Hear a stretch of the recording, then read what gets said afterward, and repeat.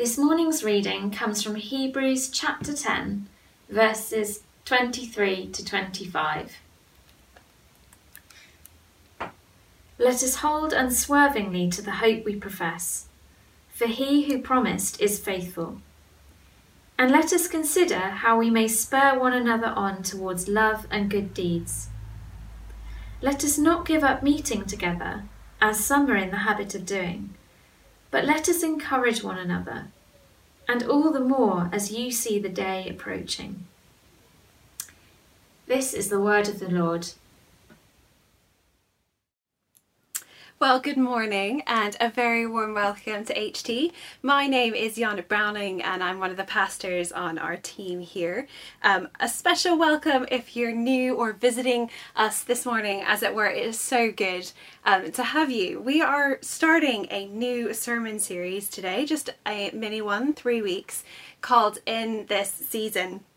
I wonder if you were in the unfortunate position that many were in at the start of lockdown, when in the rush to get home or wherever it might have been, and in the conviction that lockdown would be a short-lived affair, lots of people ended up separated from their wardrobes. I've got friends who grabbed a week's worth of clothes that then they had to make work for 4, 5, 6 months. Maybe you packed for March, but not for August. Now, in the mild British climate, in which we are so blessed, not packing well usually only results in mild discomfort. But of course, there are some climates in the world where if you don't pack smart, you're going to be in some serious trouble. You've got to think ahead, take some advice, and pack smart to save yourself a great deal of unnecessary pain. And in this mini-series that we're calling In This Season, we're making sure to pack smart, as it were, for the season we find ourselves in, both as individuals but together as a church family as well. And this season of coronavirus, with shifting lockdown rules and so much uncertainty in lots of areas of life, this is the season that we're in, and we want to look at it face on and pack smart. And so we've got 3 things to pack or to focus on in this season. Next week, Stuart is going to be talking about prayer, and the week after that, Ollie's going to be talking about hospitality and welcome. And today we're starting with our first thing to pack, as it were, the first thing to focus on in this season, and that is to hold on to one another. To hold on to one another, the church family. As our passage that Jenny read for us says so well, so directly, let us not give up on meeting together, as some are in the habit of doing. Let us make sure we go into this season with one another in tow. I think for many of us, the last 6 months of online church has been a bittersweet thing. At once encouraging, you see faces that you love and recognise, and also deeply frustrating at the same time. And when we look ahead at the season in front of us, church as we knew it before coronavirus is still far off. And there are many things we can do, but it will still be bittersweet. It will be a mix of the precious and the deeply annoying for a little while longer. But we have here an opportunity to see and understand the church with fresh eyes. We can't take it for granted anymore, so we have to do it in different formats, as we do it in different formats, right? Online or under a mask or on Zoom. It's an opportunity to grab hold of the idea of the point of church again and choose it again. Jesus gave us a command. To love one another. He called it a new command. He said, love one another as I have loved you. What does that mean now? What does that look like now with Zoom in the picture and YouTube and masks? How do we love one another? Hold on to one another. Be church together now. So that's what we're going to look at this morning. I'm going to be really practical. I'm going to use our passage in Hebrews and a few others. And we're going to look at what it means to love one another.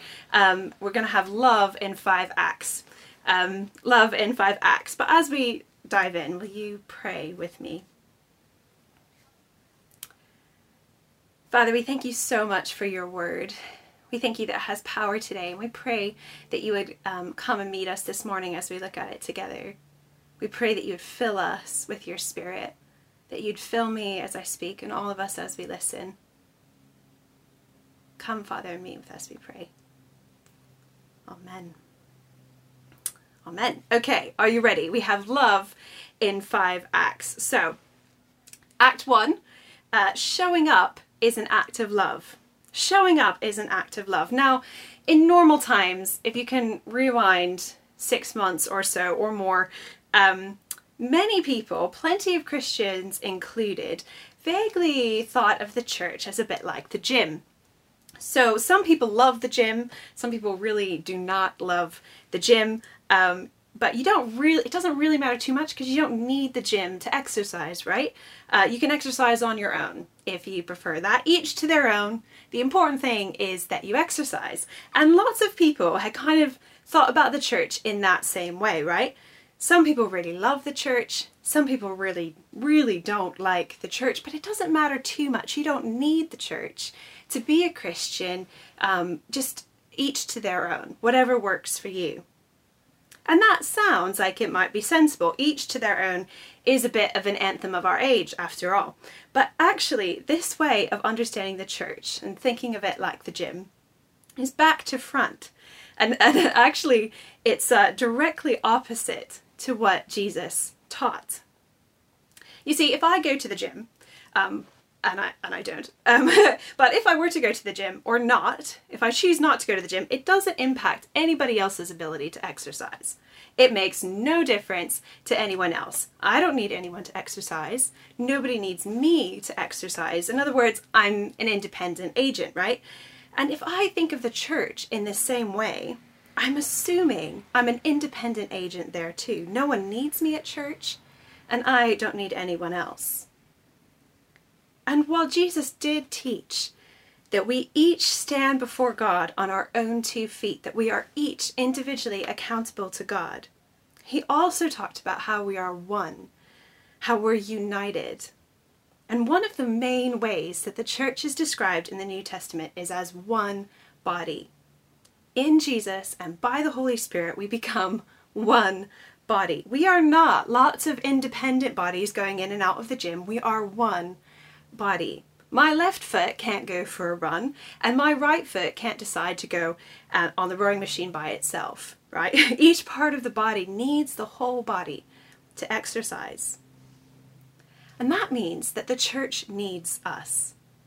It's not just a question of whether the church does me good, or whether if I go to church I feel closer to Jesus. Showing up at church isn't just about me, it's about us. Showing up is a sign that I own my place in this family, that this is more than about me. This is about us following Jesus together. This is my family. This is my body. I am here for us. Showing up is an act of love for one another. And when we make the effort, and sometimes it is a painful effort, sometimes it is costly, to make the effort to show up, to be there at our small group, even though it's on Zoom again, it is an act of love. Our presence, even if it's virtual, and even if it only shows up as one number on those YouTube views, our presence with the family is an act of love. Showing up is an act of love. We don't just do it for our own sake, but we do it for the sake of the family. Act 2. Everybody, Act 2, engaging is an act of love. If showing up is an act of love, so is engaging once you're there. And engaging in online church takes more effort than normal. We have all felt that. You have to decide to worship. You have to kind of will yourself to take a different position on the sofa. If you come to HT on site, which we're starting to do from next week, when we're in the building but wearing masks and not able to sing, we're going to have to figure out yet again how to engage with worship. But engaging is also an act of love. And when we engage, we put ourselves out there and join in what is being led. If that's worship, right?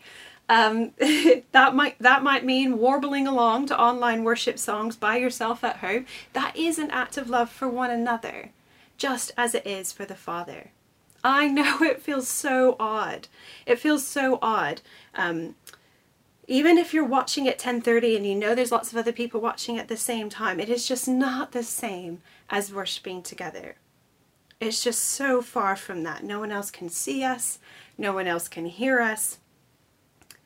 But singing along, even by yourself, it still matters. It is still valuable. Not just because the Father loves every act of worship that we bring him. No matter how awkward or pitiful, he hears it all. He sees it all. It is precious to him. But it does also bless the church. In the wonderful economy of the kingdom, somehow our worship in our own individual homes does count for something. It does bless one another. And this isn't just wishful thinking or kind of vague community force for good.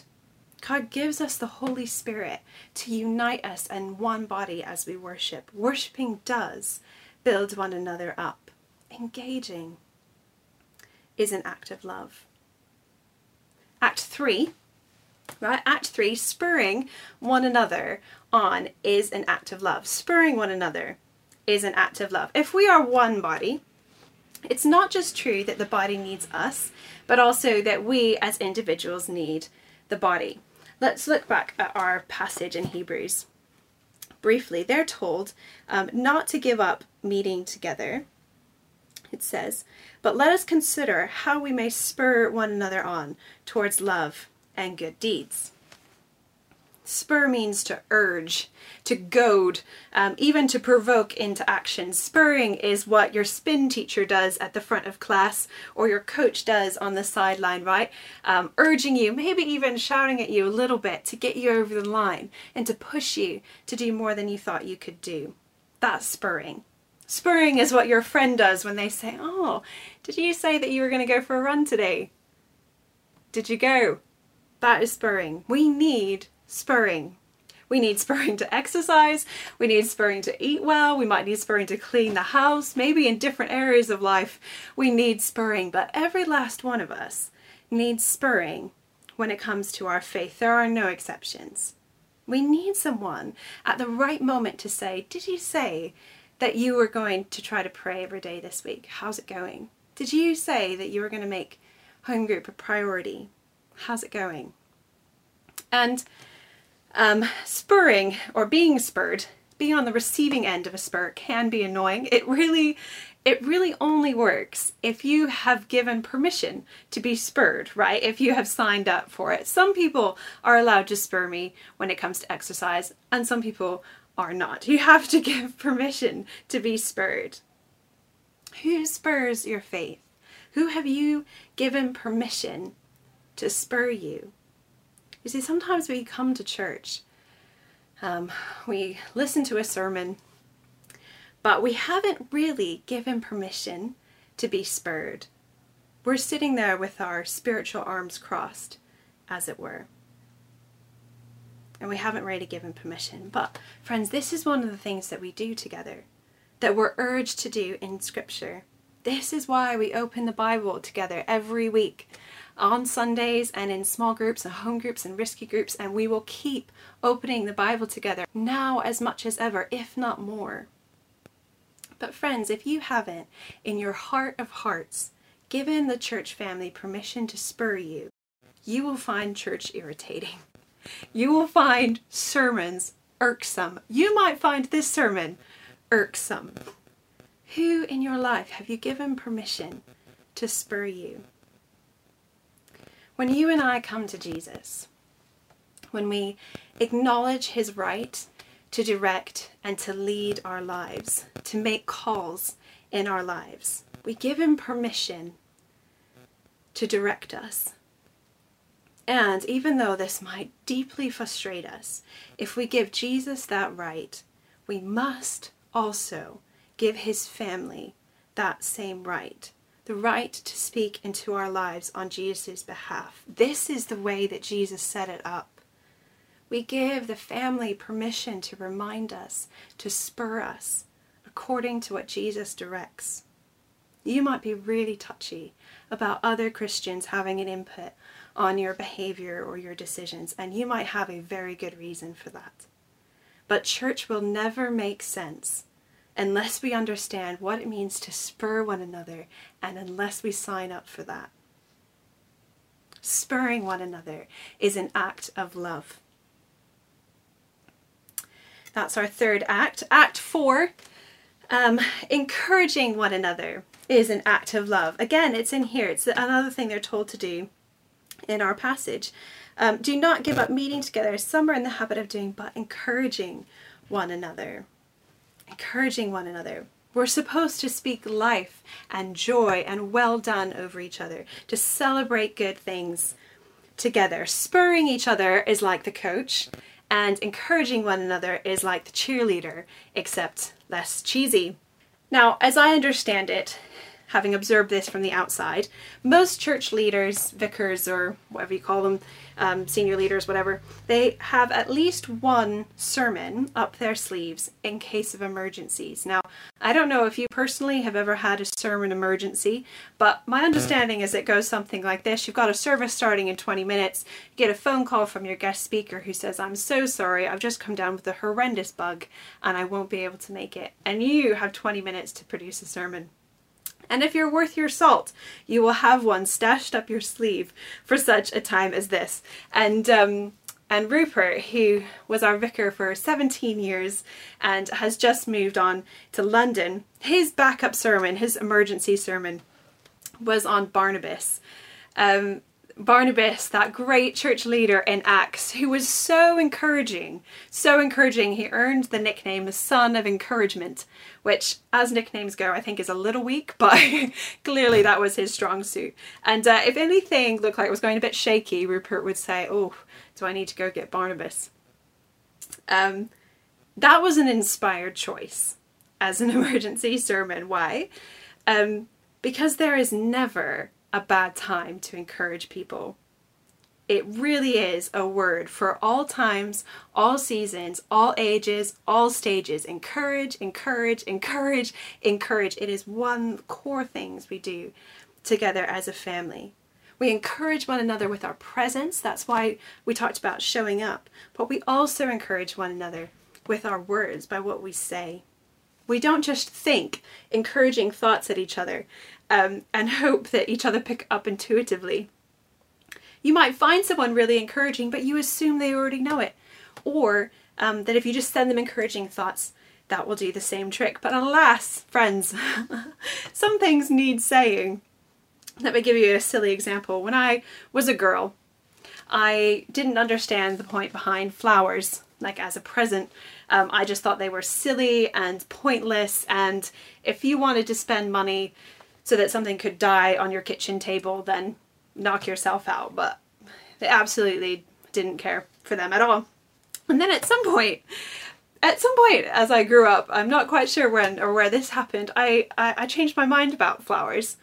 And then when Stu and I started dating, it slowly dawned on me that Stu did not know my feelings about flowers. And in fact, coming as he did from a family of pragmatists, he wasn't going to think of buying me flowers. He wrote me amazing letters, but not a flower in sight. And try as I might to send him thoughts about how I wanted him to buy me flowers, I eventually realized I would just have to tell him. So I did. I just said, "Hey Stu, just, you know, in case you're wondering, I would like fall over with happiness if you bought me flowers." And he was like, "Oh, really? Okay, great." And the next day he was at my doorstep with flowers. Some things just need saying.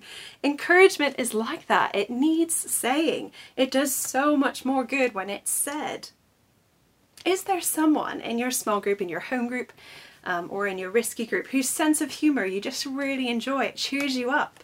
You tell them. It feels a bit embarrassing, but it's like, "I just want you to know I find your sense of humour.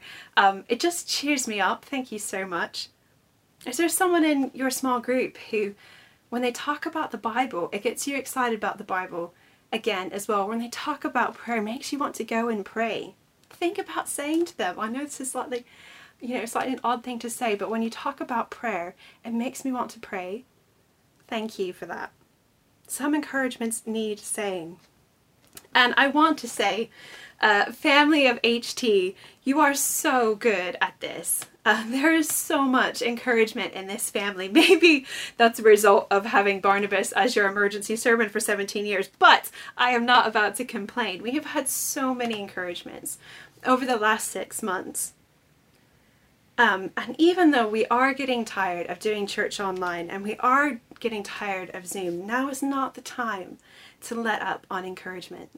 Now is the time to double down and double up the encouragements. Encouraging is our 4th act of love. And before we move on to our 5th and final act, I just want us to spot, because I love this, that in our passage here we have these 2 things, spurring and encouraging, happening together in balance. And I think this is amazing, because some churches really go in for the spurring, right? They will just spur and spur and spur. It's all about pushing people, perhaps even irritating people into being better. And some churches go heavy in for the encouragement, and it's nothing but endless cheerleading, even if people are merrily going in the wrong direction. But here we see that the church, that you and I, we need both. We need both together to grow and thrive. Spurring and encouraging.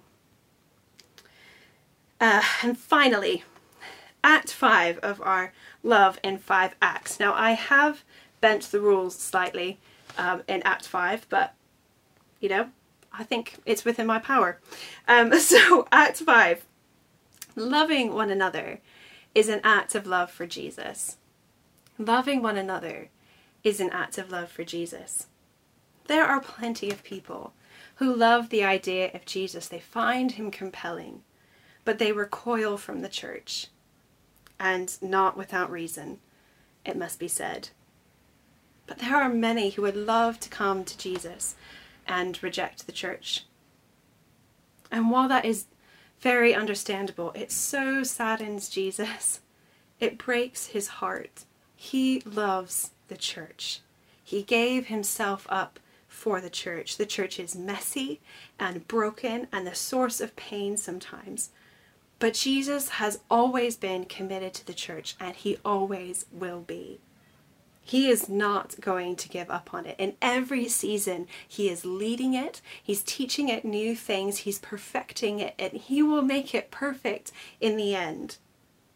And to love one another through thick and thin, through Zoom and face masks, to love one another is an act of love for Jesus. It is to love what he loves. It is a way to show Jesus that we believe him and his plan, that we trust his strategy.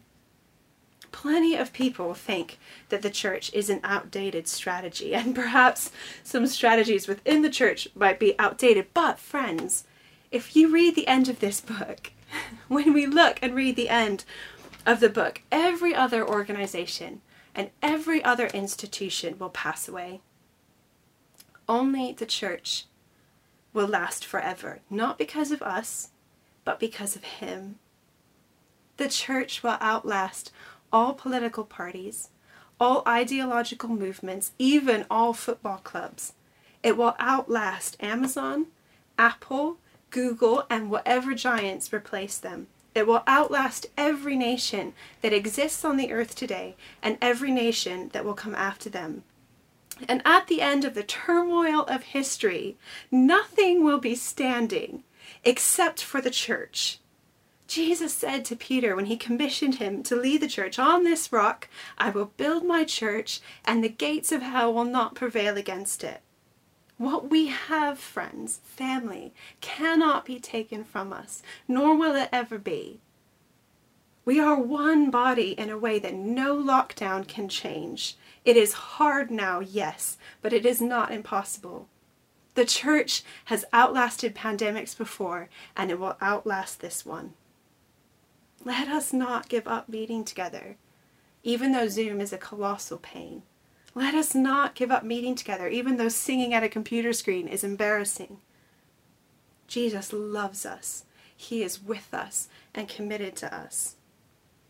Let's go into this season loving one another, showing up, engaging, spurring, and encouraging one another, all for Jesus' sake. Amen.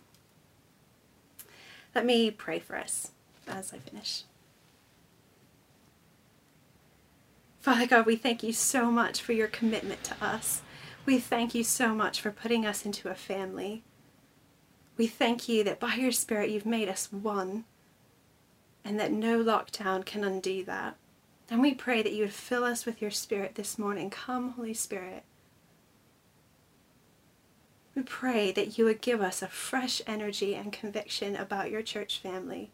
Teach us how to walk through this season together.